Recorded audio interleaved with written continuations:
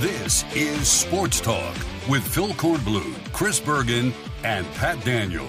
Sports Talk is heard across the state on radio affiliates of the Sports Talk Media Network and is streaming live on sportstalksc.com, as well as Twitter, Facebook, and YouTube. The South Carolina Education Lottery lucky number to call in is 888-898-2525. That's 888-898-2525. Now, here are Phil, Chris, and Pat with tonight's edition of Sports Talk.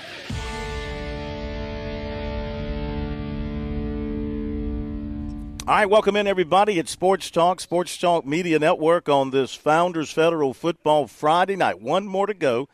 One more Founders Federal Football Friday night, and we are at the state championships again. We've had one game played today. It was not a very good game at all, as Christ Church just rolled over Johnsonville for the second year in a row. So Christ Church goes back-to-back to win 1A championships, 67-21. The final score here, last year it was like 43-20 or something like that Christ Church won. That's 7 state championships for the Cavaliers in their history, in their second for their current coach, Quinn Hatfield. And they struck early and they struck often, and they struck with big plays. They averaged over 10 yards per snap, threw the ball with ease, 305 yards through the air. Quarterback Tucker Hendricks, 9 of 11 for 242 yards with 5 touchdowns. Johnsonville just outclassed, had no answers in any way against Christ Church. So I know people will be barking about this, too, because private school over public school, but that'll be changing with the new multiplier going into effect. But today, Christ Church used their own multiplier as they multiplied touchdowns on Johnsonville. And Very last nice. night, you like that one, huh? Last night, last night was a really good game. Some are calling it the Charter School Championship, but come on.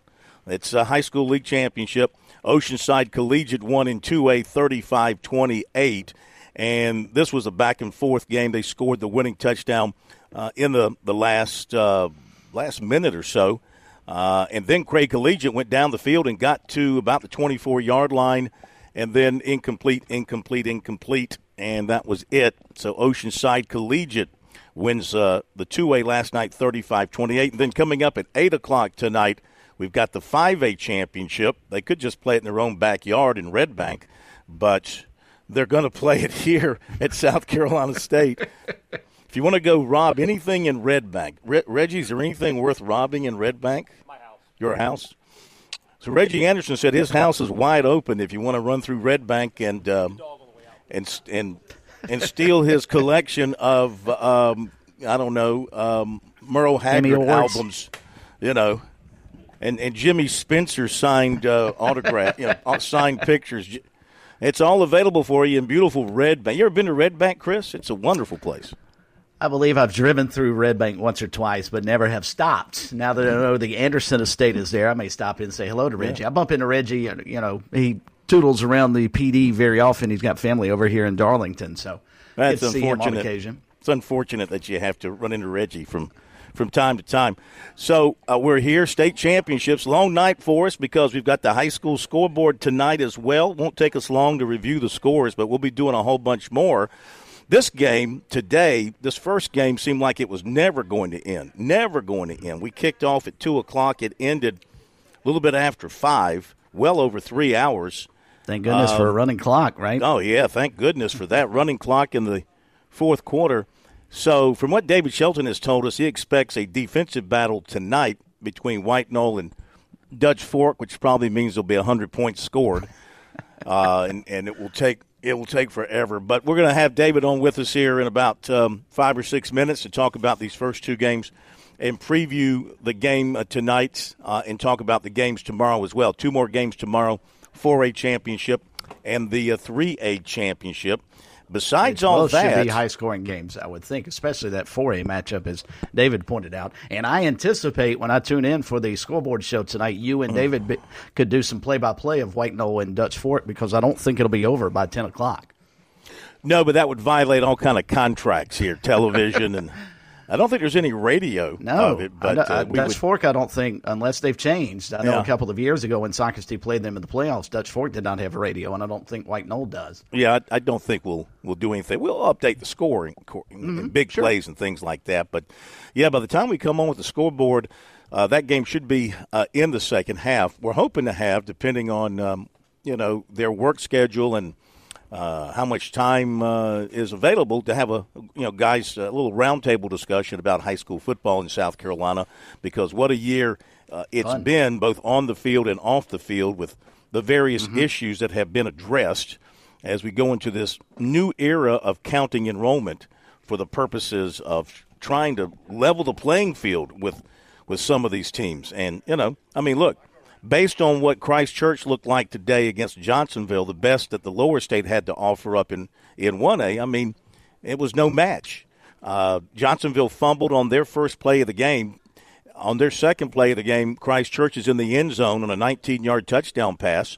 And then, after stopping Johnsonville, there was a 52-yard run by their fine running back Reeder, and then there was a punt return of 60 yards for a touchdown. Within 4 minutes, it was 20-0. And, off to the races. So I don't know what you do. I would imagine, Christ Church with their enrollment, and again, starting next year with the new alignment plans, every out-of-district person in the school counts as 3. So that's expected to push these schools up into higher classifications and make it a little more difficult for them. But then again, I have people say that like for Christ Church, somebody will have to tell me if I'm wrong, but like Greenville County is all one school district, yeah, right? Exactly. I'm not sure how Christ Church will be affected by this at all. I'm sure there's a way, but I just don't understand, because unless they get kids outside of Greenville County to drive up there, I think they're going to be fine. And I've been through this for a long time. I've seen SCISA level schools that just didn't feel like they were getting a competitive competition on the other side, bump up to public school and play well. Imagine, and those of you who don't like seeing the private schools in particular, let's take charter schools out for a moment, but the private schools playing in the public school realm. Imagine Christ Church playing in SCISA. Do you know how ridiculous their games would be? Oh, my gosh. Well, it just wouldn't be fun. Do you think Hammond could play with them? Do you think Hammond could play with them? I don't think so, no. Mm-hmm. That'd be an interesting question for I think it would be fun to watch, but I think they'd still beat Hammond by 3 touchdowns. Mm-hmm. I'll ask Lou that tonight when he joins us, if he can. That's a good question. Game. Yeah, Hammond would be an interesting study, and Hammond's probably a team that could contend at the 1A level in public school too. Because clearly, when you graduate, some of the players they have gone on to play major college football. They may be a team just like Christ Church. They probably could go up to play in public schools and get better competition than what they're getting at the SCISA level. Mm-hmm. Okay, we got a jammed-up show for you tonight. We'll have our football filibuster with Governor Hodges and the Attorney General, Alan Wilson, at the bottom of the hour. Give you our picks for this weekend, the championship weekend. Lee Sterling back with us after being off last weekend. He was up in New York for NBA and NFL action. He's back with his picks this week at the top of the hour. 7:15, Furman coach Clay Hendricks. They got a playoff game tomorrow against UT Chattanooga. Of course, I'll ask him, but I got to believe he'd rather not face a Southern Conference rival as his first playoff opponent, but that's the way the bracket worked out for them. We'll hear from him. And then 7:35, Birdies, Bogies, and Biceps around South Carolina with George Bryan and Robbie Thames. And, of course, some recruiting worked in between all of that. So we've got all that for you tonight. Before we get to David Shelton, and Pat, let's go ahead and dial David up and let me know when you got him. For those of you who have not really been paying attention, though most of you probably have, just compiled the list of reported players in the portal, John, or in the draft for Clemson and USC to this point. So these are reported for the Gamecocks, or they have announced their plans. Tight end Xavier Short, receiver Omega Blake, defensive tackle Xavier McLeod, defensive tackle Felix Hickson, receiver Juice Wells, place kicker Mitch Jeter, quarterback Colton Gauthier, quarterback Tanner Bailey, and defensive end Donovan Westmoreland. That's for the portal. For the draft, Marcellus Dial, cornerback, and quarterback Spencer Rattler. So that turns out to be about, what I count out, about 14, 1, 2, 3, 4, 5, 6, 7, 8, 9, 10, 11. And maybe there were a couple of others in there. Forgot to mention the Carry-On Joiner. The Carry-On Joiner would be another. Yeah. Why is that not on my list here? The Carry-On Joiner would be another. It's on the one you tweeted out. Yeah. So that would be another, the Carry-On Joiner, who is heading towards the draft.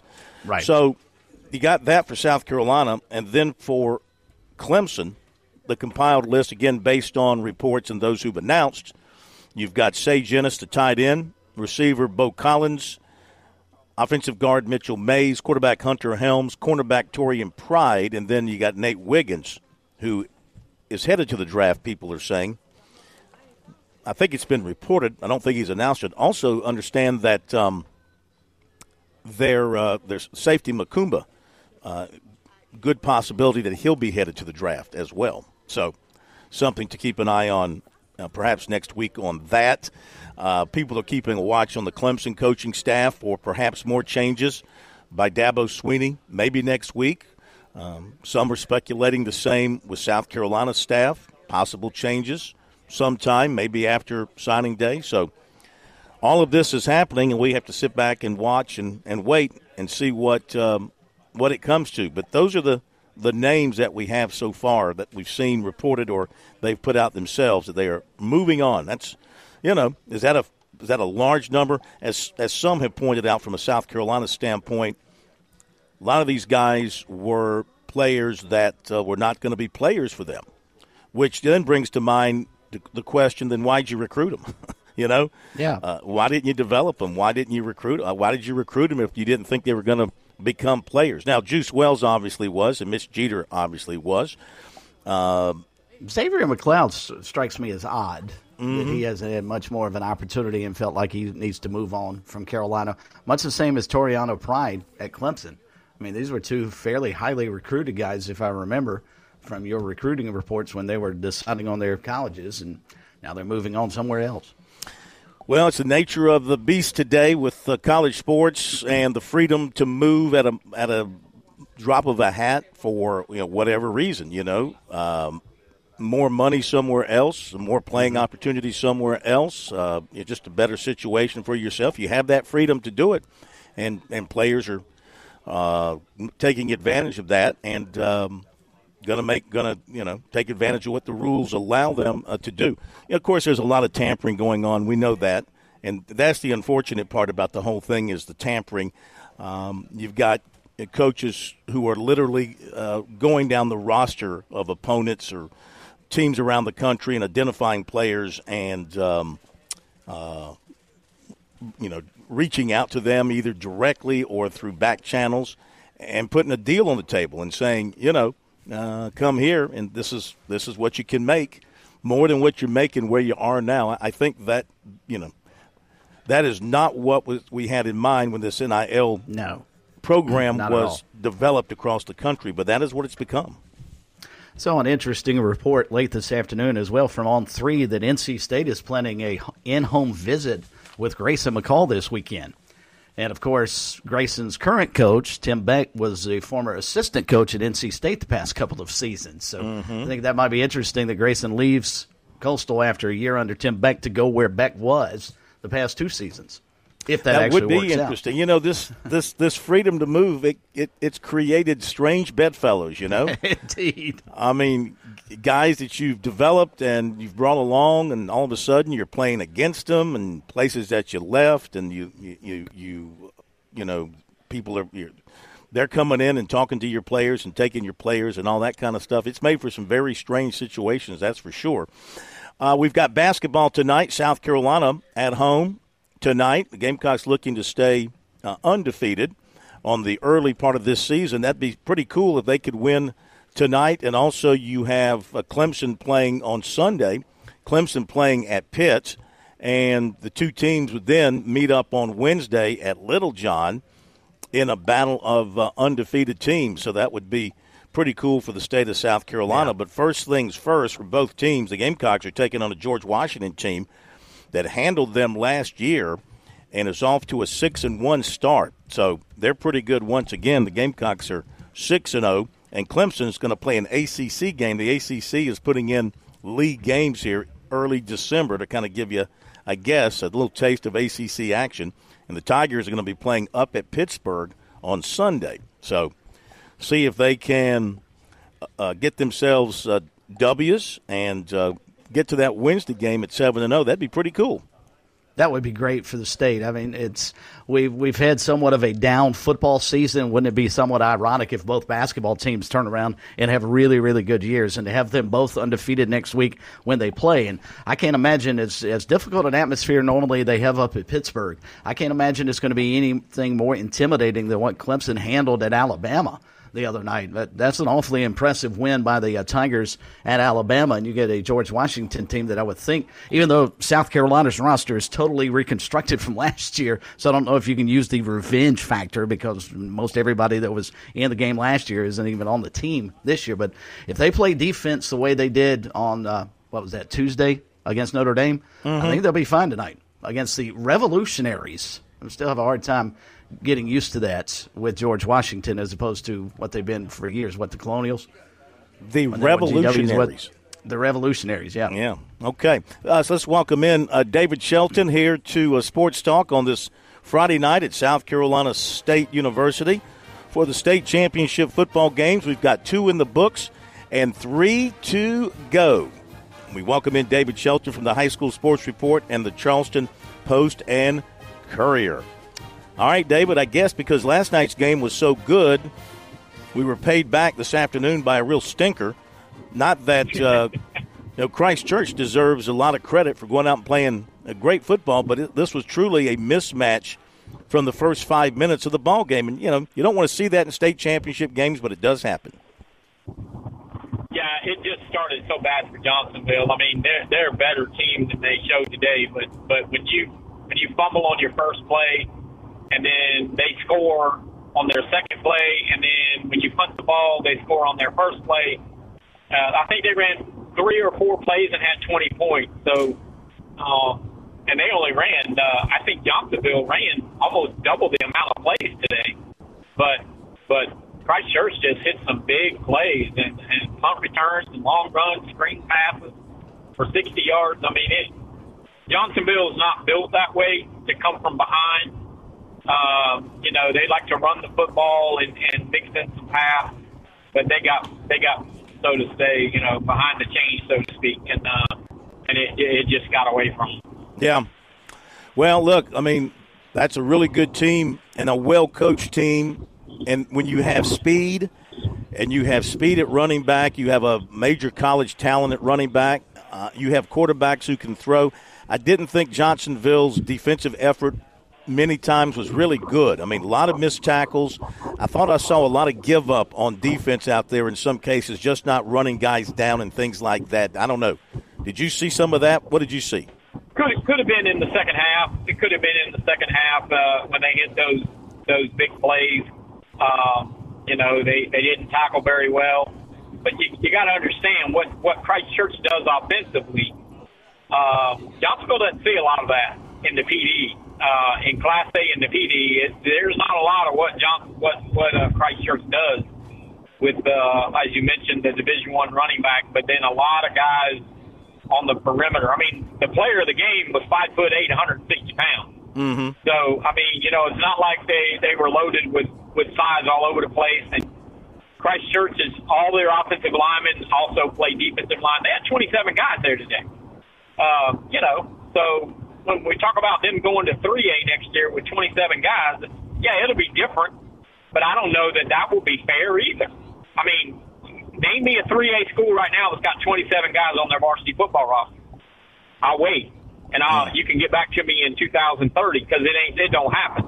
So there's definitely going to be a change for them, but they were the best team in Class A this year. I mean, there's no doubt about it.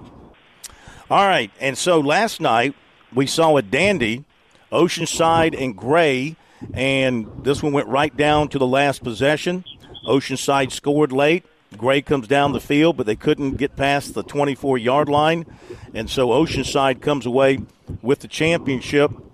And, you look at that and it's like, okay, well, 2 charter schools, so they basically should be on the same level. And it kind of turned out that way. They were on the same level, and they played a game right to the final seconds. Yeah, I think Oceanside, it's surprised. I picked Gray to win the game, and Oceanside surprised me with what they were able to do in the throwing game, and I was also surprised by the lack of adjustments on Gray defensively. They never made an adjustment in the secondary, and that little freshman quarterback just picked them apart. And this is a Gray team that beat the pants off of Christ Church and beat Camden. I think they beat Camden 3 years in a row.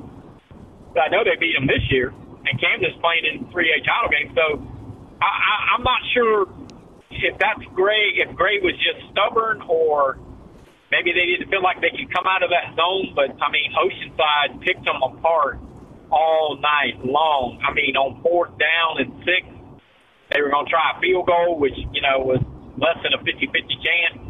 They decided to go for it and picked them again and got down to the 1-yard line and scored a winning touchdown. So I was impressed by what Oceanside did offensively. And, now Gray had 10 sacks. So when they could get that defensive line, which is really good, and those linebackers, when they could get to the quarterback, they planted him in the turf a couple times. But when they didn't get to him, they couldn't cover, and he picked them apart. Which takes us to tonight's game, the 5A championship game here at the Dawson Stadium, Willie Jeffries Field at South Carolina State. You got a couple of region rivals, backyard rivals. You got one school led by the Hall of Fame coach with multiple championships going up against one of his former assistants trying to win a first championship at a school. So a lot of intrigue here. And what do you think? What are the keys between Dutch Fork and White Knoll tonight, kicking off at 8 o'clock? Talking with guys like Lou Bajak and Chris Deary, we were talking during the Christchurch game, and we all pretty much said if anybody, the first 1 to 20 is going to win this game. It's going to be a defensive battle. Mm-hmm. Now both teams may pull out a trick or two offensively that they've been holding.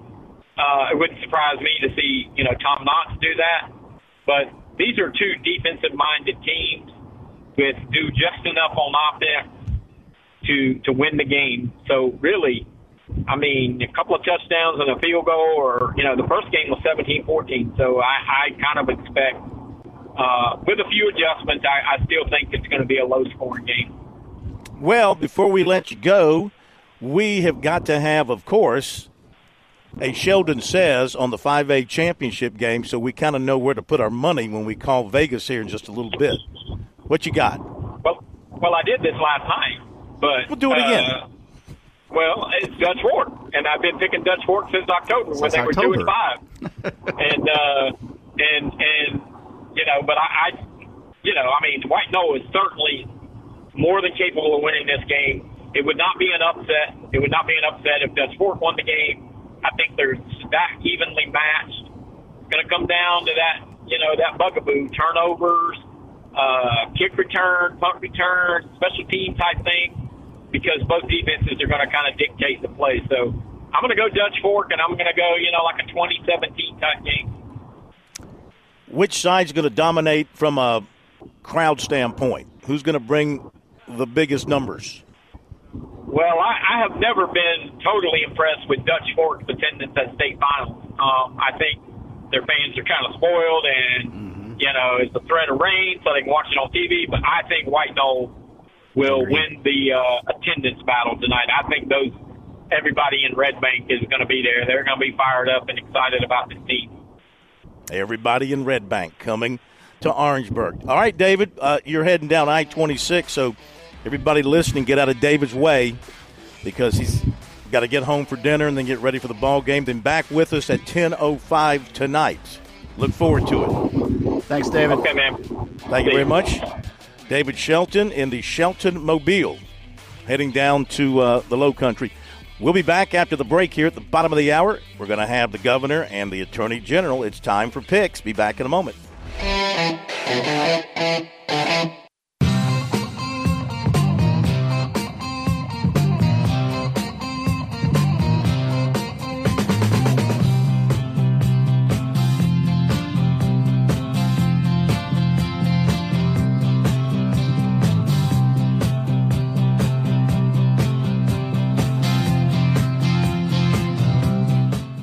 Welcome back, everybody. Sports Talk on the Sports Talk Media Network. We're up in the press box at South Carolina State University, where we're waiting. Hey, was the elevator working today?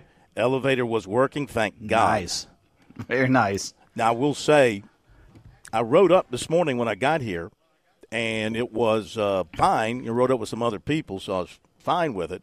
But after when I was going down to the field after this first game, I went on by myself. And it started off fine, but then it got really quiet. And it felt like I wasn't moving. And it was taking a long, long time to get to the first floor. And I'm not real good in closed-in places. You know, I have to have room to breathe. Yeah. I started I wasn't hyperventilating. I started perspiring a little bit, thinking, this could be trouble. But it opened up. And then we took it back up to get back up here. So all's good with the elevator. Thank you to the elevator people who were here all night making sure that that was going to work because we needed that. All right, we've got a lot coming up. We'll give you our picks, update the competition. The competition is fierce in the Sports Talk Pick'em Challenge. We have a new leader. We're picking games this weekend, and then we'll pick it back up for bowl season. We'll talk about that in just a little bit. But right now, it is time to welcome in two of the greatest political minds of modern era in South Carolina. They're two of the reasons we are where we are as a state. Now, make of that what you will. Former Governor Jim Hodges and current Attorney General Alan Wilson for the football filibuster on this championship weekend. Governor, good evening. How are you? I'm good. We just learned your elevator does not go to the top. Touche. That's good. That's very good. General, can you top that? Can you top that insult? I would never do such a thing, ever. That's right, because you're still running for things, right? You still need votes. Yeah, I still need your vote, Phil. When I'm out of office, I can insult you like the governor does. So.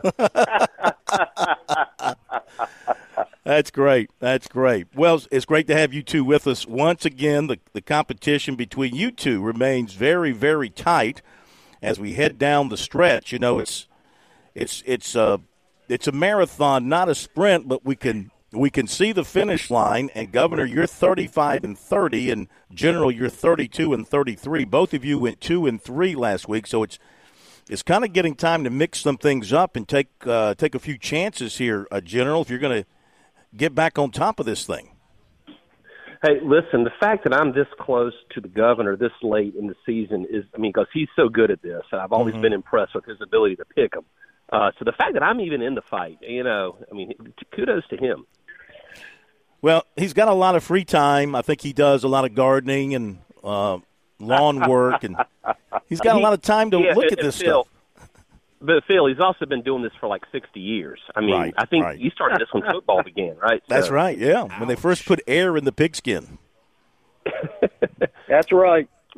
Back in the leather helmet days, huh? That's right. Yeah, that's right. But listen, keep in mind that I know. Yeah, that's right. I know the first person Governor Hodges calls during the week to get advice is Teddy Hefner. Okay, and he and Teddy go way back, lunch buddies and all. So I know where he gets his inside scoop.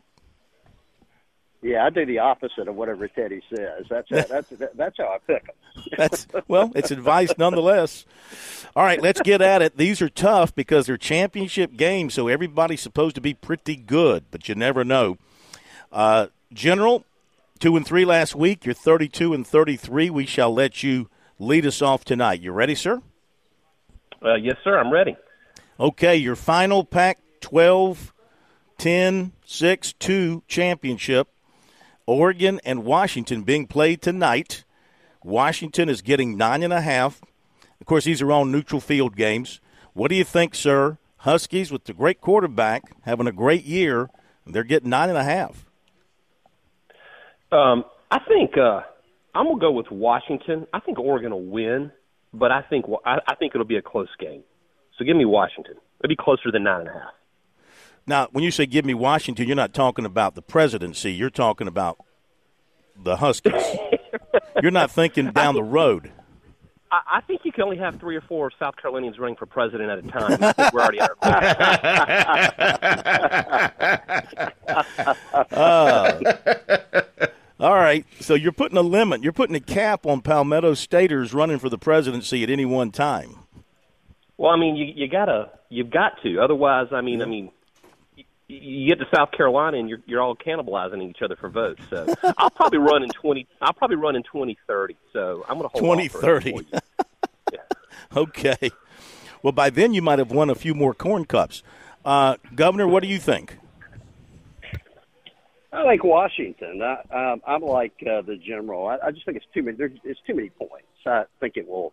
This is a championship game. They're undefeated. They're not going to get beat by 10 points. So I'll take Washington. You got him. Speaking of Washington, either of you last week at the Palmetto Bowl, did you meet the visitor that came in for the first half and went down on the field at halftime and then departed? Either of you get a chance to say hello? You're talking about Harry Master? Yeah. Any particular visitor? Kind of a big guy, might be confused as an offensive tackle back in the day. I actually did meet that big guy. He kept asking where Jim Hodges was. I said he should be here any minute. Any minute. Yeah. There you go. He wanted to meet the real authority in South Carolina. That's what he wanted to do. Mm-hmm. All right, Governor, let's go to Texas and Oklahoma State. Oklahoma State getting 15. Did you see the story where somebody put a dead longhorn on a fraternity lawn on the campus at Oklahoma State and did some really bad things to it? It's awful. I did see that. Good God. Oh. I guess this is part of moving out into the SEC for Texas. I'm going to take Oklahoma State. I just think the theme of tonight is that's too many points.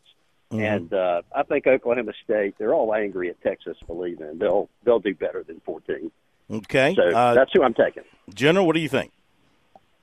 Well, I know I need to separate myself from the governor, but I had Oklahoma State picked. I agree with the governor's logic on that. I think this is a championship game. I think 15 points is too much. So, Texas may win, but I think Oklahoma State can keep it interesting. So, Oklahoma State. All right. Let's see what you do next. Michigan and Iowa.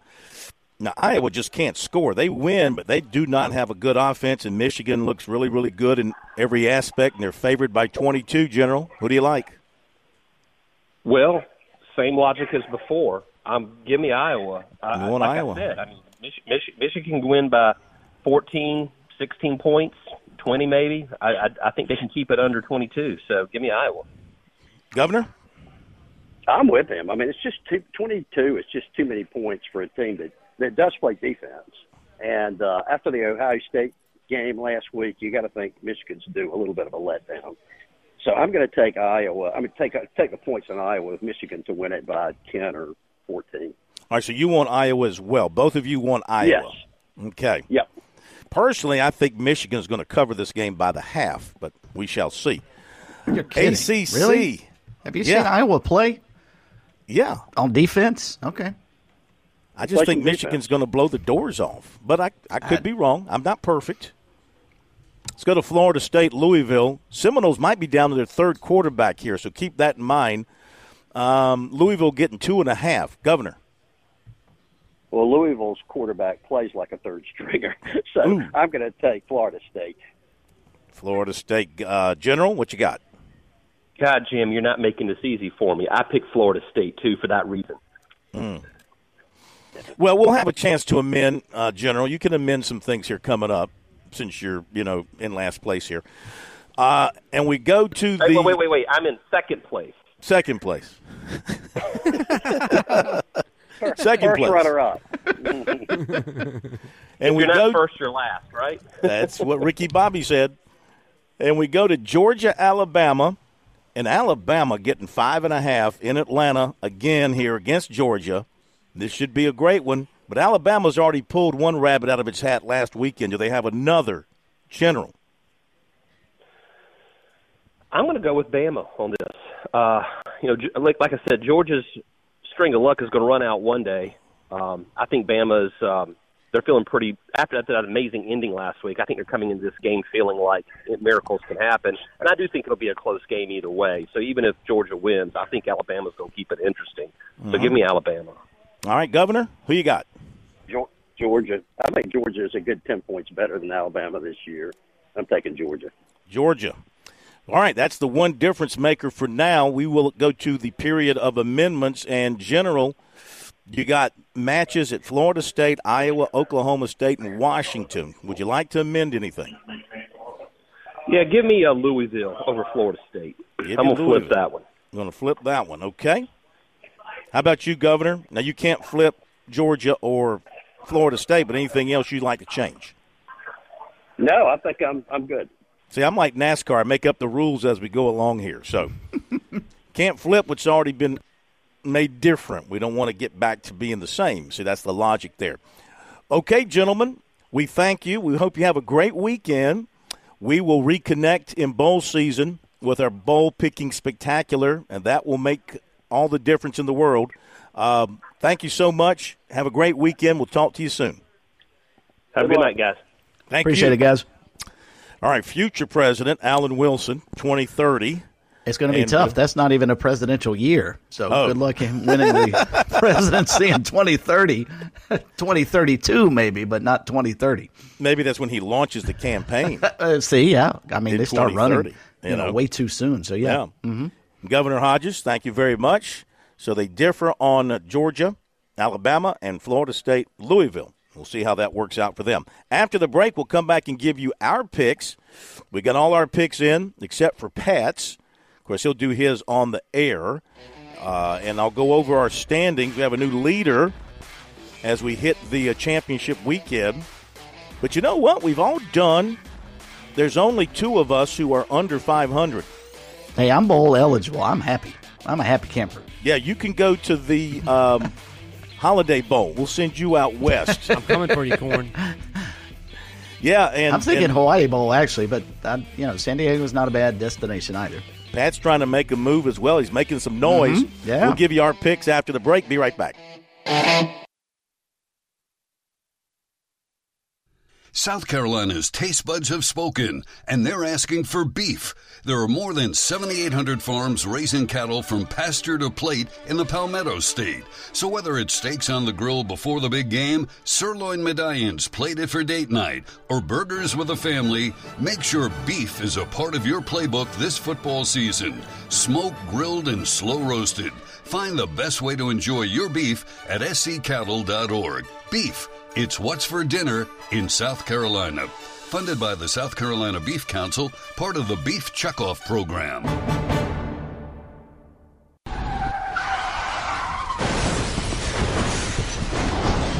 I'm attorney Jim Corbett. That's the sound of a big hit on you and your car or truck. I've been an attorney for more than 30 years, helping people who get injured in car wrecks and truck wrecks. If you have serious injuries, call Jim Corbett, 803-765-2968, or email me at jim@jimcorbettattorney.com. That's Corbett. I don't get paid unless I recover for you. Jim Corbett Attorney, for your best recovery from a big hit, 803-765-2968, or jim@jimcorbettattorney.com. This year's Carolina and Clemson Jackpot $5 scratch-off tickets give you a chance to win up to $200,000, whether you're a Gamecock or a Tiger. Plus, you can enter your tickets into the Second Chance promotion for a chance to step on the field or the court to win $50,000, $75,000, or even $100,000. In this state, winning the Palmetto Series does matter that much, so get your tickets today. See SCEducationLottery.com for odds and details. Winning and non-winning tickets can be entered. Second Chance odds depend on number of entries received. Touchstone Energy cooperative members save more on electricity, and members save more on insurance, groceries, healthcare, restaurants, travel, concerts, and sporting events through Co-op Connections. Touchstone Energy is an alliance of the member-owned electric cooperatives, and as a member, the power is yours. Experience the power of co-op membership with Touchstone Energy and find out how much you can save on electricity and a whole lot more at touchstoneenergy.com. George Bryant here for Tsunami Bar Sports, and some say the fun is in the winning. I say the fun is in the training. And Tsunami Robbie, what do you say? George, we all know you get more done when you're having fun. This technology is different, it's engaging, but it's also a lot of fun to use. Hi, this is Phil Kornblut. Be sure to click on the digital ad on SportsTalkSC.com and get 5% off any Tsunami Bar order using promo code BBB5. Don't wait, order today. Your home is where your memories live. It's where you laugh and where you love. We understand the importance of the valuables under your roof, tangible and intangible alike.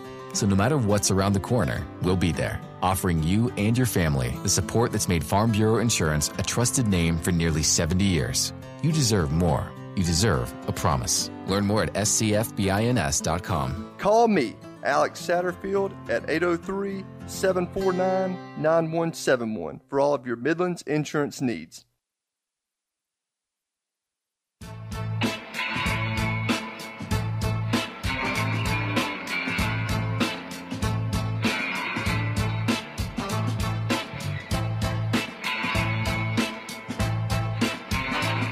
Welcome back, everybody. It is a Founders Federal Football Friday night here on Sports Talk. We are at South Carolina State in the press box, and we've got football teams on the field, loosening up some. 5A state championship to come your way tonight at 8 o'clock. Don't forget the high school scoreboard tonight.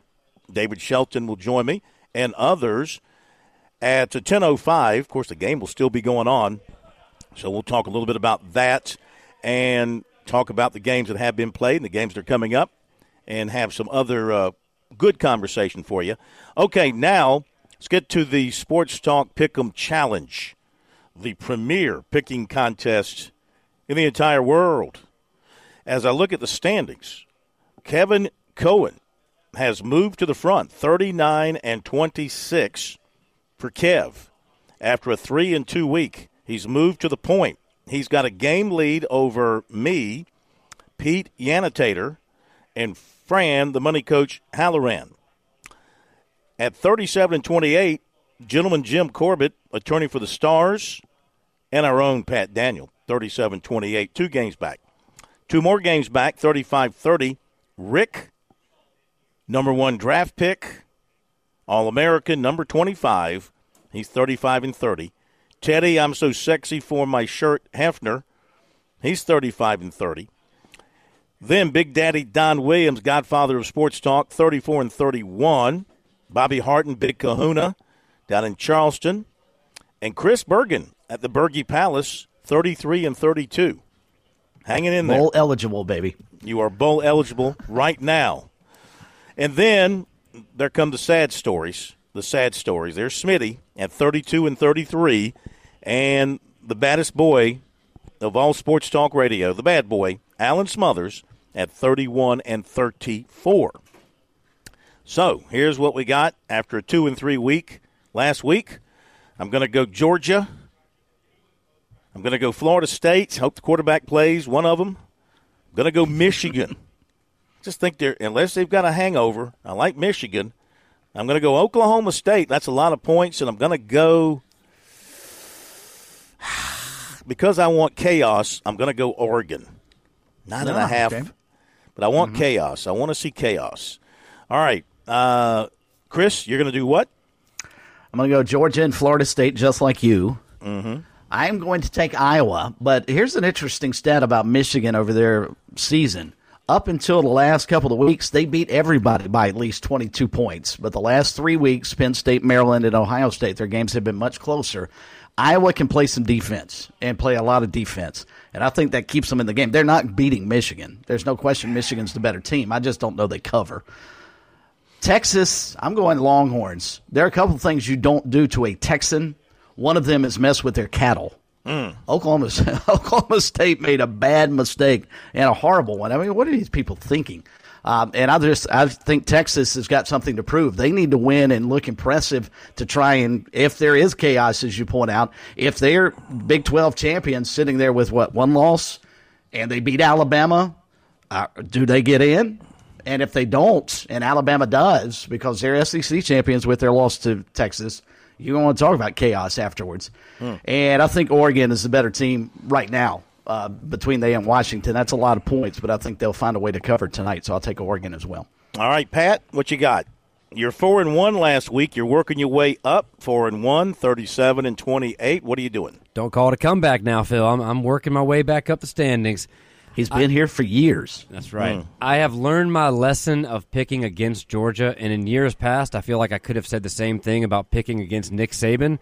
But Kirby Smart, I think, is the new Nick Saban of the SEC. I'm not sure how at this point you can really argue that. Back-to-back two-time defending national champion, I'm not picking against the Dogs. So give me Georgia. I'm taking them. They're the favorites by 5.5. And they are the only quote-unquote road team that I am taking. Everything else, I am siding with the home team. Florida State, Louisville, I'm not sure exactly why Louisville's the home team since Florida State's higher seeded, but whatever, I digress. I'm going with Louisville and the points there. I'm with you, Phil. We still don't know who exactly is going to play quarterback for the Seminoles, and I think Louisville is also going to be coming out for blood after getting beat by Kentucky last weekend. I feel as though they were looking ahead past that game, so give me Louisville, Michigan, and Iowa. Basically, rinse and repeat everything Chris said. Michigan, as explosive as they may be, Iowa's defense, that Kirk Ferentz defense, they don't put up a lot of points on offense, but they minimize possessions. I don't think Michigan's going to get enough possessions to take a 22-point lead over the course of the game. So give me Iowa there. Texas, Oklahoma State. I can't really argue with what Chris said. Texas especially, don't poke the bear, or in this case, don't poke the Longhorn. But Oklahoma State is playing for, I don't want to say for the livelihood, but they are playing for the pride of the entire Big 12. Texas and Oklahoma are leaving. I think that Oklahoma State and Mike Gundy are going to be getting a lot of coaches, a lot of support from around the conference. I wouldn't be surprised if a lot of coaches around the Big 12 are even calling to help scheme against Texas. And I mean that this week. I think that there are some angry coaches, bitter coaches, and they do not want to see departing Texas leave the Big 12 as champion. So I do think Texas wins, but I do think Oklahoma State at least covers and makes it a ball game. Also, their defense gets lots of pressure on the quarterback. Texas's offensive line has been a bit of a weakness this year, even though they throw all that money at their players for NIL. Oregon and Washington, Michael Penix Jr. is just too good. I don't think that they're going to lose by 10 points. I just don't see that happening. Washington led throughout that game the first time around. Oregon made it interesting towards the end, but I'm a little surprised seeing Washington not the favorite here. If anything, I would have thought they would get the 9.5, not Oregon. So give me Washington, give me the Huskies, and that's my 5. All right, let's go to Dr. Rick. 2-3 last week. Alabama he likes. He wants Florida State, Iowa, Oklahoma State, Washington. Smitty is taking Roll Tide.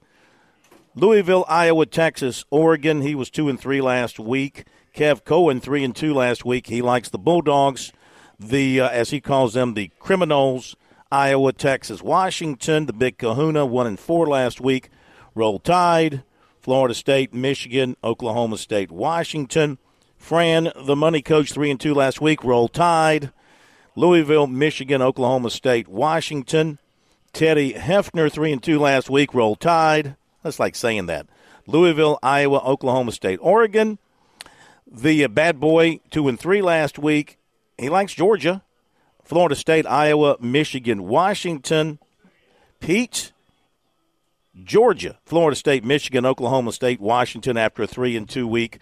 Gentleman Jim, Roll Tide, U of L, Michigan, Texas, Oregon, and Daddy Don, Roll Tide, Florida State, Maize and Blue, Longhorns, and Huskies. We'll see how we do. Professional help is coming up after the top of the hour. Thank goodness. Want to mention, too, checking on Clemson, they got them pegged. National folks got them pegged for Holiday Bowl in San Diego the 27th. And speaking with David Hood today, or communicating with him from what he's been hearing, Clemson is pushing for, the Gator Bowl and the Holiday Bowl are their two preferences. Gator Bowl right now, North Carolina, Tennessee. But when they weigh the dollars, when they weigh the fannies in the seats and the dollars being spent, can they just get over a rematch between Clemson and Tennessee? It wouldn't be the first time that's happened. We'll be back. Welcome back to Sports Talk on the Sports Talk Media Network. You can reach the guys with the South Carolina Education Lottery lucky number, 888-898-2525. That's 888-898-2525. Now back to Phil, Chris, and Pat with the second hour of Sports Talk on the Sports Talk Media Network.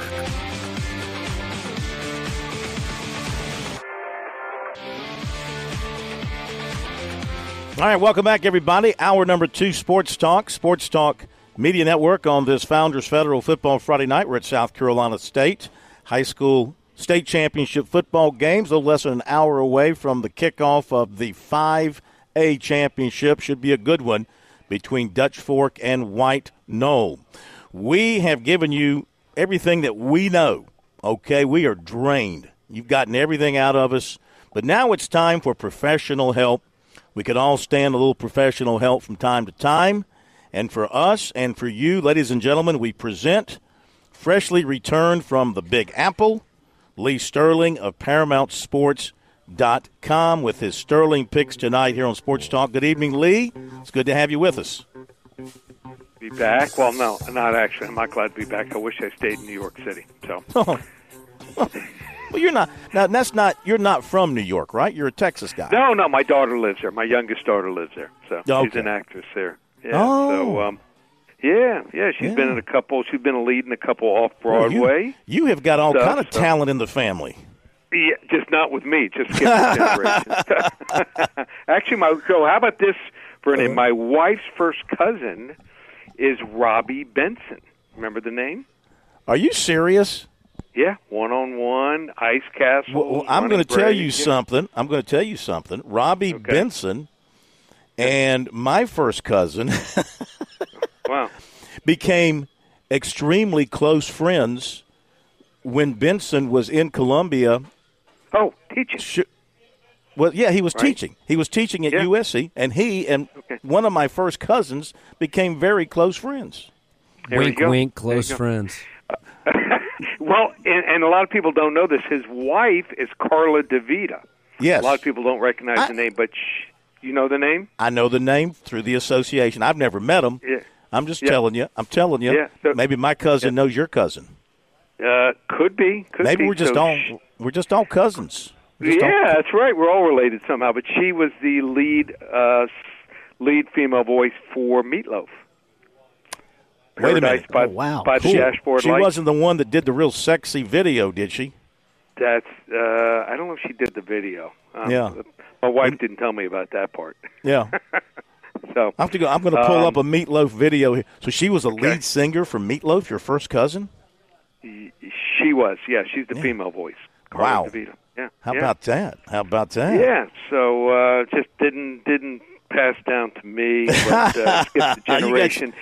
You got your own talents. I'm going to give you the greatest thing that happened during our trip, and this is taking nothing away from all the sporting events I went to. You know, the Jets, Dolphins, and also the basketball games. I even saw UConn in Texas. We went and saw Billy Joel. Oh. In MSG, and he was great. But we leave MSG and we're in an Uber, about 4 or 5 blocks outside the arena, and sure enough, Billy Joel pulls up in his SUV with his windows down. So was his bodyguard, and he's getting ready to smoke a cigar. He's right next to us at a stoplight, and my wife had about a minute and a half conversation with him. Oh my gosh, that is unbelievable! Yeah, so the only thing that can top that. The only thing that can top that, Lee, and I have a true story as well. This was many years ago. It might have been in the 80s after the Southern 500 at Darlington, and I'm leaving Darlington. I'm pulling out on the highway in front of the racetrack, and the SUV next to me pulls up next to me, and we're stopped in traffic, and I look up, and driving the SUV was Dale Earnhardt. So he had just driven 500 miles at Darlington. Now he's driving his SUV back to Charlotte. So that's a good one. You can't make that stuff up. That's an equal to what you've got. Okay, let's get to your games. You got 3 for us here. Let's start in the Sun Belt. Troy laying 6 to Appalachian State. So Appalachian State, everyone keeps talking about, them beating James Madison. And that was a nice win. And they are a better team since Joey Aguilar took over quarterback. But they also lost to East Carolina, who's not very good. They lost to a mediocre Old Dominion. And this Troy team has a salty defense. They hit. And I just think their quarterback, Watson, he's improved so much since last year. They pushed the ball down the field. He has 26 touchdown passes. They want a little payback for that Hail Mary last year, a 53-yard Hail Mary. I think this is their circle game. I like Troy here. I think they win this game 34-24. All right, let's go to the ACC championship game. We don't know the quarterback situation with the Noles, but they go in favored by 2 over Louisville. So I got a pretty good source. Gives me some good Florida State information.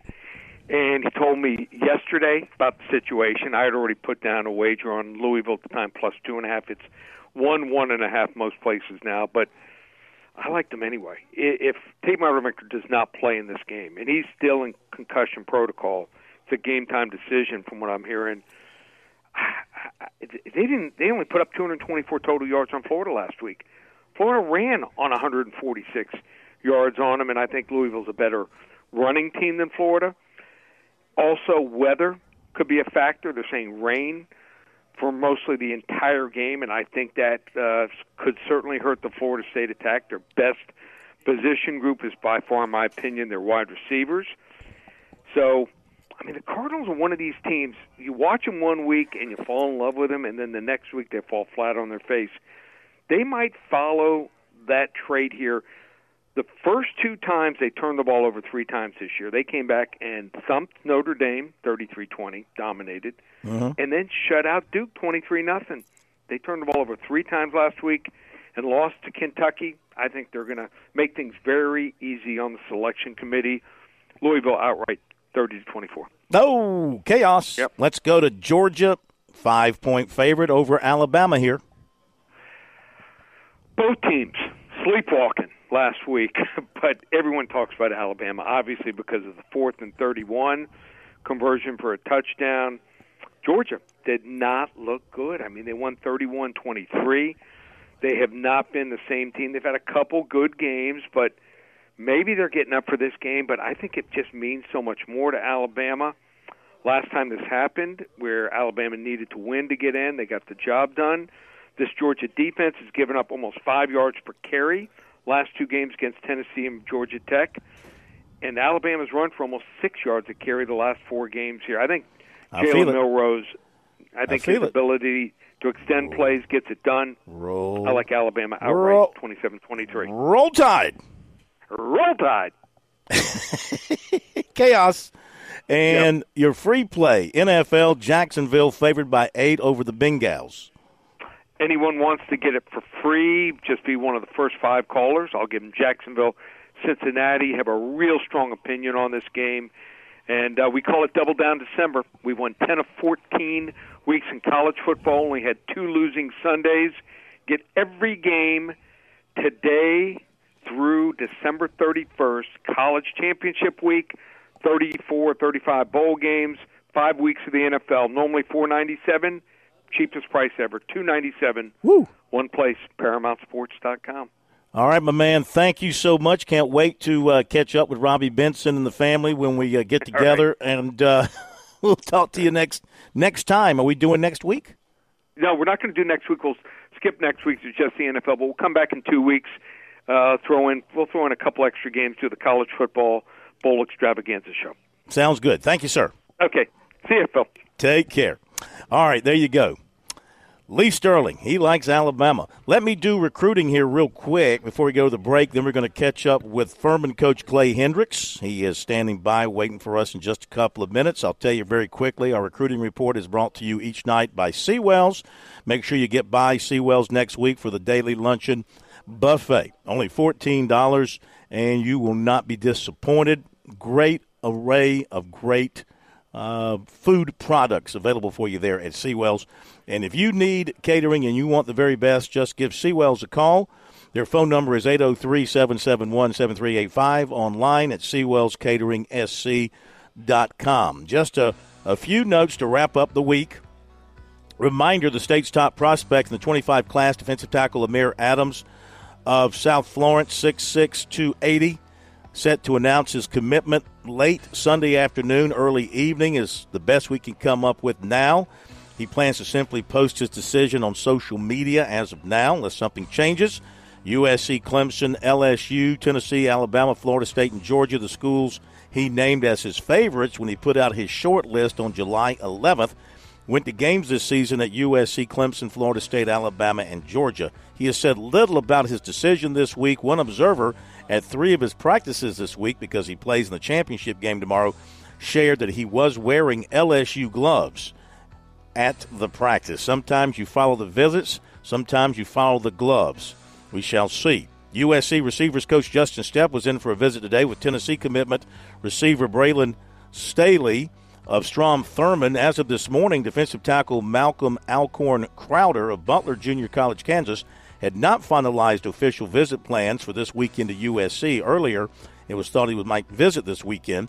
USC offered 2025 athlete Lagonza Hayward Jr., Lyons, Georgia. Shane Beamer tweeted out to his fan base this morning that he was working the recruiting trail today. He tweeted out that he was in Kansas City for lunch with a, quote, big-time prospect, then flying to Massachusetts for lunch with another, quote, big-time prospect. I guess you do that when you lose your rivalry game. You let everybody know you're working hard in recruiting. He's probably meeting with a couple of transfers there if he's having lunch with them, I would guess. NC State's going to have an in-home visit this weekend with former Coastal Carolina quarterback Grayson McCall, this according to On3 Sports. Receiver Isaiah Smith out of Myrtle Beach Collegiate is transferring from ODU.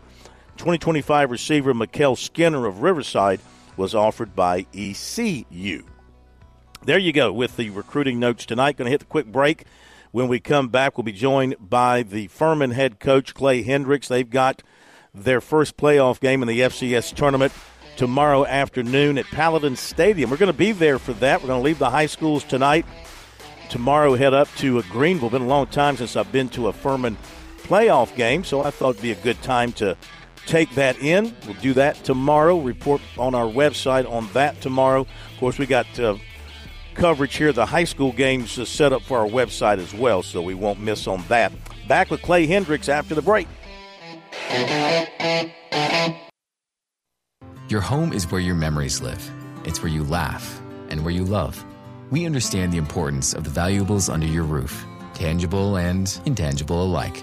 So no matter what's around the corner, we'll be there, offering you and your family the support that's made Farm Bureau Insurance a trusted name for nearly 70 years. You deserve more. You deserve a promise. Learn more at scfbins.com. Call me, Alex Satterfield, at 803-749-9171 for all of your Midlands insurance needs. Football season is upon us, and that means Columbia is welcoming fans from around the corner and across the country. No matter where you're from, Gamecocks love coming together for game day energy that can only be found in South Carolina's capital city. Book hotel rooms, find pre- and post-game activities, and plan your tailgate spread with local favorites from pimento cheese to barbecue at experiencecolumbiasc.com. We'll see you soon, and go Gamecocks! Touchstone Energy Cooperative members save more on electricity, and members save more on insurance, groceries, healthcare, restaurants, travel, concerts, and sporting events through Co-op Connections. Touchstone Energy is an alliance of the member-owned electric cooperatives, and as a member, the power is yours. Experience the power of co-op membership with Touchstone Energy and find out how much you can save on electricity and a whole lot more at touchstoneenergy.com. You've put in the work for your education. The extra early, extra late, extra work. That's because you understand education opens doors to better pay, better opportunities, and a better you. Being educated about playing the lottery is no different. It helps you be a better player, one who knows when to play and when to take a rain check. The lottery's a game, so let's keep it fun. Learn more at sceducationlottery.com/betteryou. We're with Major Billy Downer of the Department of Natural Resources. Major Downer, it's hunting season in South Carolina this fall, and folks need to be prepared from a legal standpoint. That's right, Phil. Everyone always needs to buy their hunting license or fishing license. Everyone always worries about losing their license. Well, now that's not a problem anymore because you can keep your license on your phone. That's right. Go Outdoors SC. It's an app. Look for it on your Apple or Android devices. You can buy your license. You can renew your boat registration, and it's all right there on your phone. Remember, Go Outdoors SC in your app store. Call Lawyer Lisa. Experience the difference with Lawyer Lisa. Hi, this is Lisa Hostetler-Brown. Do you know the difference between a revocable trust and an irrevocable trust? The difference could easily save you hundreds of thousands of dollars in long-term care costs. Visit lawyerlisa.com to schedule a consultation today. Call Lawyer Lisa. Experience the difference with Lawyer Lisa. 7511 St. Andrews Road, Irmo, South Carolina. Daddy, you need a trust. Discover holiday magic with Founders Federal Credit Union. Now through December 31st. Make your holiday shopping merry and bright with our special 7.99 APR rate on select holiday purchases made with your Founders credit card. You need to hurry, though. This rate will be gone as fast as the holidays. Visit foundersfcu.com/cc to save big this holiday season. Call 1-800-845-1614 for details about credit costs and terms.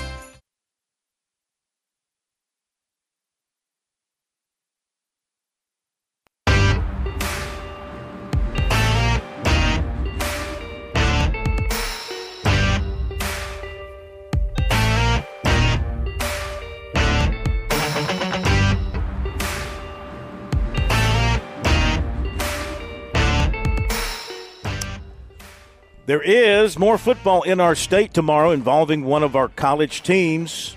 Last one standing among the college teams, except for, of course, Clemson going to a bowl game. But as far as that goes, the Furman Paladins carrying the state flag tomorrow in the second round of the FCS playoffs. Paladins had the first round bye as the number 7 seed. We welcome in Coach Clay Hendricks as we appreciate him taking time out the night before the game. I know you got recruits around you and everything. So thank you, sir, for joining us. How you feeling going into this playoff game? Phil, I feel good. I mean, it was great having a bye. We needed that desperately. We probably got 3 or 4 guys that we wouldn't have had last week back. Had a good week of prep, which is where it all starts. And but you got to be able to go execute on the field out here tomorrow. And been a busy day. We got some official visit kids here, plus our team, and so. But no, I think everybody's excited to play. All credit to Wofford for beating you guys a couple of weeks ago, which I think goes down as maybe, one of the big shockers of the year in FCS. How did you guys react to that? I know you were maybe down some players, but still, rivalry game, Southern Conference game. You never want to lose, obviously, but what kind of reaction have you seen from your players from that loss? Well, I think probably, we came back. We didn't do a lot last week. I don't know. I kind of sit there a little bit ticked off about it as much as anything. Mm-hmm. At the end of the day, we didn't play very well. You know how it is, Phil. I watched all those games last week, and Alabama should have lost to Auburn. And you just go down the list of those games and how they win. I'd sit there and watch that team all year, and they were tied with Chattanooga in the fourth quarter. They were tied with Western Carolina in the fourth quarter. They were down 10-7 at the start of the fourth quarter. So they were in a bunch of games, had some quarterback issues, and then we were a little bit of our own worst enemy. But again, give them credit. But I don't know. Our kids have responded. I think I think I had a little chance to even reflect what a great regular season we had. Having a chance to win an outright conference championship. We kept a bye. Now, if maybe one of those had been hurt by that, then I think maybe it could have been much more disastrous effect on our team. But I don't know. Refocus. I really didn't have a problem with our focus. I had a problem with how we executed at some key spots. And we've kind of been without for about 3 weeks, didn't have our 2 leading rushers on our quarterback, which makes it a little challenging, to say the least. But we've got those guys back, and we're about as healthy as we've been in a month. And I think we're in a good spot as we head in this playoff run. Everybody's good at this point in time. We're playing a really, really talented Chattanooga team. Mm-hmm. Furman head coach Clay Hendricks with us here tonight on Sports Talk. They get Chattanooga tomorrow in the FCS playoffs. And, Coach, you touched on what I was going to ask you about Tyler Huff, your starting quarterback, who actually got injured during the game that you guys won over Chattanooga, probably a little bit closer than you would have liked. What is Tyler's availability? You said he's back. Is he back in the starting role, and you feel confident about him moving into the playoffs now? Well, yeah, he's back. He'll start tomorrow. Had a great week of practice. Really now it will have been a month, I guess, tomorrow from the day he got hurt. Didn't do much really for 3 weeks, and he's back. And now we had tackled him in practice, so but just his ability to throw, it was his throwing shoulder, and he's looked really well. Really good runner offensive practice doing those things, and says he feels good. Now I'm not sure Tyler would tell you. He's kind of that kind of kid, but no, we feel good. Getting Dom Roberto back. Which will help us, and so again, I think we're in a good spot going forward. Now we'll play against a really, really good defense tomorrow. So, the game really did a great job winning that game. We lose him, and really Hugh Ryan leaves the game early in the first quarter with a targeting. Lost 2 of our best players at the start of that game, and found a way to get it done at the end, and that secured it that day. At least got us to share the conference championship, and. So, but it'll be that kind of game again tomorrow. I would imagine it'll be difficult to fool a fellow Southern Conference opponent in that first go-around. Both teams had troubles running the football against the opposing defense. How important, though, do you believe tomorrow's game to be successful against them, to balance out what Tyler can do throwing the football? Are you going to have to run it against them? You got to be able to run against them. I told our team earlier, I think that's kind of the key. Whoever runs it the best probably is going to have the best chance to win. I think we're kind of built similarly. They want to run the ball. They want to play great defense. Top 2 defenses in the league. So I think that's what it'll come down to. It was a little bit, obviously Tyler, a big part of what he's able to do is use his legs. And, we lost him that game, and, we played with Carson Jones. Kid really never played very much, and he came in and did a great job. But I think we spent about a quarter and a half just trying to figure out what we wanted to do, because about half of our game plan went out the window, when Tyler, because we had planned to run him a bunch that day, and he's the guy that gets carries just kind of naturally because that's what he does. We're not trying to treat him as a running back, and certainly don't want to do that tomorrow, but, we certainly think he can make some plays with his feet for us tomorrow. Well, I tell you, playing a conference rival, your first playoff game, and they're coming off a win on the road, so they've got some confidence, momentum coming in. I know you beat them in the regular season, but is it extra tough to be facing such a familiar foe your first playoff game, and they've already got a game under their belt? Well, I think anytime you win a game in the playoffs certainly gives you some confidence. They played at Alabama the week before that. Then they had a bye the week after our game, but I don't know. I think I saw Hunter. Hunter's pretty real. I think this is the 8th time since I've been here in all my years that we've had a rematch with somebody. So I don't know. I just think both teams are so kind of similar. I'm not sure you ever just want to have to beat somebody again that you already beaten once. But again, we're around the 16 and everybody's good. You got to go play. And we have an old team that's really, mature and focused, had a good week of prep. And, I think sometimes people, we had a little run during the regular season, and somebody told me the other day, talked about how we just rolled through the season. I said, well, I'll tell you what, go back and watch those games and tell me how much rolling we did. We had a good little winning streak going, but there was one game in there that I thought was kind of over at the half, but the rest of them, we were in some dogfights, all year. And that's who we are. I'm not sure we're ever going to be talented enough just to roll through anybody. We got really good players. We can't win a conference championship without having those. But, that's just how we have to win games and, play complementary football. I really think the big key in the first game, even after losing the guys, was the kicking game. We blocked a punt. I think we made our one field goal and they missed theirs, and so that was really kind of the difference in the game. And, they've been a little banged up. We have been. Hopefully we can stay healthy tomorrow, and we'll just have to go see. Coach, as always, we appreciate it. Looking forward to being up there tomorrow. Might be a little wet, but doesn't matter. We'll see how it goes, and good luck tomorrow, and thanks for joining us tonight. Good luck, Coach. Well, thanks for having me, and we're certainly excited to get a chance to play tomorrow. Thank you very much. Furman coach Clay Hendricks. Basketball, USC leads George Washington 30-26, 5:48 to play in the half. 4. Straight down the middle. It went straight down the middle. Then it started to hook just a wee bit. And that's when my caddy lost sight of it. That little white pellet has never been found to this day. But it went straight down the middle. Well, we have spent the entire week talking about football and NIL and the Portal John and high school championship games and everything like that. Now it is time to take our shoes off, kick back, relax, and talk about the great game of golf. Yeah, golf is a soothing game. It might be troubling to some people. Not to me. I find it to be, when I walk in golf, my walk is not spoiled, George Bryan. Of course, I seldom walk. I prefer using cart for transportation as make my way through my 18. The way you were complaining about carting the equipment yesterday, I'm hoping you're not walking 18. Plus, it would take like 8 hours to play. Let's welcome in George Bryan III, Birdies, Bogeys, and Biceps here on Sports Talk. George is making his way back from down in Georgia, down in South Georgia. Welcome in, sir.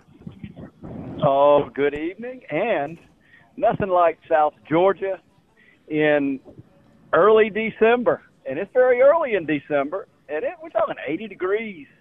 What a beautiful day. Kinderloo Forest is where I walked around. And, you bring – fellas, it's pretty cool to be able to join you guys on Friday night. You mentioned the walking. And did you know, even if you're riding in a cart, because of most of the cart path rules and such, you could easily get 1.5 miles to 2 miles in, even if you're off the fairways, in the cart for 18 holes. Did you guys know that? You ever check on that? Well, I've always believed the 3 worst words in golf, there's 2 versions of them. One is, you're still back. And the second is cart path only. I think I really hate cart path only more than anything else, because usually when it's cart path only, my ball is all the way on the other side. The ball never is near the cart path. It's always on the other side, which means you got to pull 3 or 4 clubs to walk with you across the fairway into the woods. And then, you hope you brought the right clubs with you to salvage what you got next. Well, and that's you got to do a little anticipation in the game of golf and a little strategizing, and you got to plan ahead. And hey, we're going to talk a little bit about that. G4, my oldest son, who had a pretty good run, we spoke in Bermuda. He made a PGA Tour event and then made a cut. But his 2023 Year of the Beast campaign and his goal and dream of getting to the tour, it's just not going to happen this year. He fell a little short. We'll talk more about that later. But thinking ahead, this game's not all about the great shots and the victories most people think it is. This game's all about the recovery. Bobby Jones is the first one I ever heard. Red said it's not from the victories in which he learns, but rather the defeats. So G4, even though he's a little defeated, he's already recovering. And we were talking on the phone just recently about the winter training season. And speaking of winter, let's go ahead and bring a winner up. And that's WINNER, Scott Parker. He's a member of he's a teaching compadre, but also a golf real estate compadre. Welcome, Scott Parker, to Birdies and Bogeys. Hey, gentlemen. Good to talk to you this evening. Yeah, well, Scott Parker and Chase Butler are team compadres on the professional staff at George Bryan Golf Academy. And And we got a special program in the winter that started over 30 years ago. And Phil, we were talking bits and pieces about this program in the early 90s and just highlights. So this is a program for brand new players all the way to advanced. And we involve the whole family. We try to get the whole family out to the golf course to spend time together over golf. The parents are actually trained to be either course guides, for caddies, actual caddies. And Scott, you and I have been in discussion, talk a little bit about even a brand new program, really adding another dimension to the 2023-2024 winter tour. Yeah, absolutely. In fact, our winter tour season actually starts up this weekend Sunday. So for anybody that hasn't signed up yet, call at our shop 803-781-063 and get signed up and you can come join us this weekend. We need some more information about that. Obviously, most people probably know about the winter for a long time. But we've got a new initiative that we're thinking about starting up this year with even younger players. Let me jump in. I'm sorry. Let me jump in. We got a bad connection there. So, Pat, if we would, let's see if we can reconnect. George, you hang on for just a second because our audio with Robbie's not coming in. Not Robbie, I'm sorry. Our audio with Scott is not coming in real well. I can't really make out what he's saying. Do you want to reconnect, Pat, or what do you want to do? Let's reconnect with him, and George stand by. I've got to keep in mind I cannot call out while George is live. All right, hang on, George. I'm gonna update some scores while we get Scott reconnected here, make it sound better.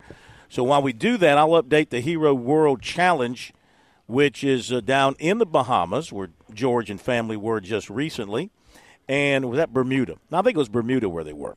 Anyway, you got Scotty Scheffler and Jordan Spieth, 66-67. They are at the top of the leaderboard at 9 under. Brian Harmon, a 69. He's at 8 under. Justin Thomas, a 67. He's at 7 under. And Matt Fitzpatrick, a 68. He's at 6 under, along with Colin Morikawa, a 69. Tony Finau, a 71. And who else do we have? That's it at the sixes. As far as some of the others, we've got Lucas Glover, 71 today. He's at 2 under. Tiger Woods, 75 yesterday, 70 today. So he's at +1. So Tiger Woods said after yesterday's round he was feeling a little sore. He was going to, get worked over and get himself back in shape for today. He goes out and shoots a 2 under par 70. And then one other note here from competition, George and Justin, we've got the Musgrove Mill team claimed the 16th annual Lathrop Cup. This was played a little over a week ago at Blythewood, Columbia Country Club. And the Musgrove Mill amateur three-man team combined to shoot 2 over, 218 to win the cup, represented by Jeff Tallman, Dillard Pruitt, Walter Todd, and Doug Ramey. And finishing in second at 4 over from Three Pines Country Club, Greg Krasinski, Todd Weber, Brian Kennedy, and Scott Smith. In the Pro-Am portion, a two-way tie between Mid-Carolina and Holly Tree. Each team shot a low two-ball score of 11 under, 133. There you go, George. You know those folks, I'm sure. That's some good playing by some people. I know a number of them, and one of the things I love, I appreciate you bringing that out. We've talked briefly and at length over the last 6-8 months. The LIV Tour drew it out of it, but I think club golf should be a higher priority. And talking about team golf, that's one of the major headline stories that the LIV Tour brings to the golf game equation. And I think club golf, get groups together, community. I think the game was designed for community, not the way we have it lined up in America with all the emphasis on individuals. So I appreciate you bringing that up. The club to club in Europe, especially Ireland, almost all the private clubs in Ireland, Scotland, and England, they will be run by the club captain or the secretary of the club. I'll just put it this way. It's a pretty cool way to do it, where the club captain, that is usually the best player of the club or in the club, and everything emanates from the captain, from the king. So kind of a cool way to do it. It's old school. And I think we got Scott back live again, and he was I hope I'm not so. sure if you I ever don't know if you picked guys me can hear up. me clearly or not. Yeah, I got you now. We had the in and outs going earlier, so you were rolling hot about the winter tour, which typically it'll be very cold, and it's a walking tour. And Sunday afternoons, 3:00, family, and it's all about time. So a little bit more on that winter tour and how people can get in touch if interested. Yeah, absolutely. If you're not signed up yet and you want to participate, our first meeting is this weekend on Sunday. Our number, if you want to call and sign up, is 803-781-2063, and we can get you some more information. So we also have a new initiative going along with that. We're going to try and get some younger players in groups, like 4 or 5-year-olds with their parents, and try and get them out there on the golf course and maybe some different experiences as well. And just want to touch on a couple of the other programs we've got coming up, starting actually this week. We've got a new initiative at the Scramble course at Tsunami Bar Sports that starts December 5th, which is next Tuesday. We also have some special programming for over the holiday season when kids get out of school, December 19th and also December 28th. So if you got some kids that want to get involved in some golf activities during the winter break, we've got you covered. Just give us a call, and we'd be happy to get you going. So the Scramble, Phil, you still have that course record. I do. And, yeah, so one of the cool things about the Scramble course, it can be for the brand-new player, 4, 5, 6-year-old, but it also gets the interest and the attention of the tour players, evidence with Scott Stevens, Wesley Bryan out playing what I just call a one-club wedge game, and you can play it really quick. You can play 6 holes in 6, 7, 8 minutes. Phil, speak on that just a little bit. I can't recall what kind of time it took you all to play, but it took us. I'm curious. Yeah, it took us about 6 minutes. And, the course begins right there. You first have to tee off on number 1, and then you cross the Robbie George Gorge Bridge. Every great golf course has a bridge named after somebody famous in golf. There's the bridges there over at Augusta and, of course, over at the British Open, those courses. So this course has the Robbie and George Gorge, because there's a ditch you have to go over. There's a bridge over a ditch. I call it a gorge. Robbie and George Gorge Bridge. So you hit your first tee ball, and you walk across that bridge. You pause for a moment to take photographs, and then you continue. And, if you manage to land on the green or the fringe, you play on, and you try to avoid landing prior to, because then you're in the junk, and you have to pick your ball up and put it on the fringe.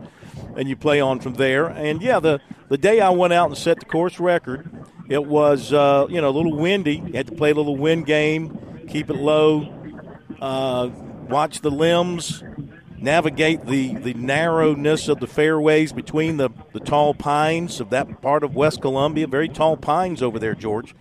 So tons of fun.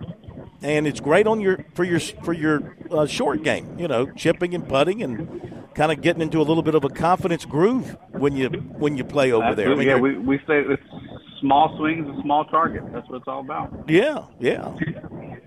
And and you play fast. One of the things that Larry Boswell had a wonderful influence. I watched him. The faster the faster you play, the better you play. And so one of the things right away with the young children, teach them to play fast. In fact, Wesley has, and that's my middle child, he still has and holds the fastest single round in PGA Tour history. Huh. Set it up in Chicago in the FedEx Cup, and the third. Back then, I think they had 4. Did we lose George? Did we lose George in South Georgia? Oh, George, can you hear us? Looks like George. Roughly there hour he and goes. 29 minutes. How quickly did he play? 89 minutes, something like that. Hour and 29 minutes. A complete PGA round in an hour and 29 minutes walking. Absolutely. Yep. And wow. It was. It's on YouTube. There's video proof of it. Oh yeah, you can look at it. It's kind of cool. But here's the thing: most of us as adults, we're telling our young children to slow down. And if you're telling them to slow down because it's a safety issue, then I totally get it. But I'll tell you right now, I tell them to speed up, take a swing while they're on the walk or the run. It doesn't bother me at all if they're actually trying to look at the target and look at the ball at the same time. And if you're around kids enough, that's just how they do it. And the faster you teach them to play, the faster they will learn how to play. And that's a fact. So Scott will lead the 4- and 5-year-old divisions. And incidentally, he plays really well and really, really fast. So yeah. I was actually out on the golf course with my 2- and 4-year-old for 4 hours this afternoon out at Limerick. They had a great time. That's nice. That's nice. And they and you know what they really like to do on the golf course, George? They like to run. Yeah, and as long as they don't have clubs in their hands, that's a good idea. No, Be careful if you let them run with the. Yeah, so that's other things we do with the young ones is they're open fairways inspire a fast pace anyway. So we let them go. It's kind of like when the horse sees that barn, he just likes to run, or sees the pasture, he likes to run fast. Well, that's what all of us like to do. We like to go, and we encourage that. And so a number of the courses in the Midlands are involved, including Limerick, Timberlake, Hidden Valley, Charwood, Northwood, Oak Hills. Let's see. I'm going to leave some of them out. Cobblestone Park. Newberry Country Club. Camden Country Club. In fact, Matt McCarley, a college teammate, he is a huge proponent and supporter of junior golf. Greg McBride at Northwoods. A number of the fellows around town have been supported this program for many years. And it's over 30 years old. Again, you can, and incidentally, it is hosted by the Irmo Chapin Winter Youth Golf Tour, the Irmo Chapin Recreation Commission, and also a co-partner is the Lexington Recreation and Aging Commission. So you can actually, you don't have to call any phone numbers, just go sign up, icrc.net, and the Lexington Recreation and Aging Commission. So we have the local recreation centers and commissions are in support of this program. So, Phil, it's for brand new players, but also college bound. In fact, we lost count somewhere around 100 of the number of players that would graduate this program and go on to the ranks, to the college golf ranks. And so with that, we can shift gears and talk about the walking piece. Let's go back. A lot of folks don't realize that, Phil, in the cart, riding 18 holes in a cart, you can still clock over 2 miles, and that is kind of uplifting to me because most people assume that since you're in a cart, you won't get much exercise. But 2 miles of walking is a pretty good lick, and most of the time it includes traversing the hills and every now and then you do get to jump over a ditch or a creek.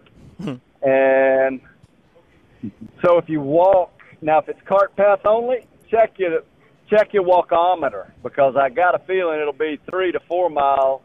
And if you're carrying the bag and toting for 18 holes, it's easily 4 miles at most golf courses if you hit it straight. Hit it a little crooked, how many miles do you think it would be, man? Take a guess. 6 or 7. Easy. So, folks, a lot of folks, it was argued back years ago that golf wasn't necessarily a sport, but I think it definitely qualifies in this day and age. I'm not sure if you really want to weigh in on that at this point. It's definitely an Olympic. It's in the Olympics, so it's a sport, right? I say it's a sport. Amen. I think you've got to be an athlete to play golf at any level, to play it well. I mean, all the things that go into it, the muscle memory, the movements, the concentration, the timing. I mean, is it any different than hitting a baseball, except one is coming at your head and the other one is sitting on a little piece of wood?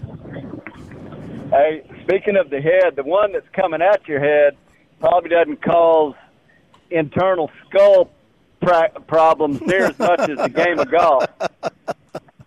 That's true. The game of golf is a skull wrecker, and that's a fact. And it breaks your heart and it wrecks your skull, and then for whatever reason you want to go do it again. That's what I'll transition a little bit and talk about the Korn Ferry qualifier second stage at Kinderloo, G4. He was not the only South Carolina player with connection. Scott Stevens barely missed it. I think he was 2 under par, and then took 5 under to advance. And then I think Ryan Hall, he was on the number one when I left, in really good shape. He got in. He did get in, great. And you would have the scoreboard pulled up more accurately than me. I was checking it while I was out, and look, Ryan was in good shape at 5 under par. The golf course played incredibly difficult, but this was second stage, so finals will be week after next. I will be in Jacksonville, and hopefully on the way back with some news that some South Carolina players advanced and got Korn Ferry status. They will give out 5 tour cards next week, week after next, at that qualifier. So 5 tour cards will be distributed, and that'll be something Wesley, my middle child, will go for. And I guess I'm sneaking up on the putt. I must have at least hit the last green in regulation, Phil. So yep. What I'll do is, hey, Scott, I certainly appreciate you joining us tonight. And we missed Tsunami Robbie. Absolutely. This segment's sponsored by Tsunami Bar Sports. And you don't think Tsunami Robbie's made his way over here for the White Knoll Dutch Fork football game, has he? Oh, my guess is he's sitting right there in the stands. He loves him some football now. And yeah, I'll look forward to talking to you guys next week. I'll go ahead and sign off since I'm on the road. It's hard to watch that clock. So until next week, next time, you guys tee 'em high, shoot 'em low. Thanks again, Scott, for joining us. Absolutely. Great talking to you guys. Okay. Thank you, George. And thank you, Scott. Appreciate having you guys with us tonight here on Birdies, Bogeys, and Biceps around South Carolina. Yeah, I bet you Robbie is in the crowd tonight. As I look out, I'm in the back of the press box trying not to be a nuisance and interfere with anything. But there's a nice crowd across the way. I don't know if that I can't tell. The teams are in their locker rooms right now, so I don't know if that's the White Knoll side or the Dutch Fork side, but a good crowd across the way. I'm trying not to talk too loud because the national anthem is playing. I don't like to really talk when the anthem is playing, but we have no choice here. So we're looking forward to the kickoff here in just a little bit, about 7 minutes away, White Knoll and Dutch Fork for the 5A championship. And if you're just joining us earlier today, it was all Christ Church over Johnsonville 67-21. Last night, Oceanside Collegiate over Gray 35-28. And don't forget the scoreboard show tonight at 10:05. In the second half, USC leads George Washington 42-34. Thank you, Chris. Yes, sir. Great finish. And thank you, Pat. Everybody have a great night, and we'll see you tonight on the scoreboard.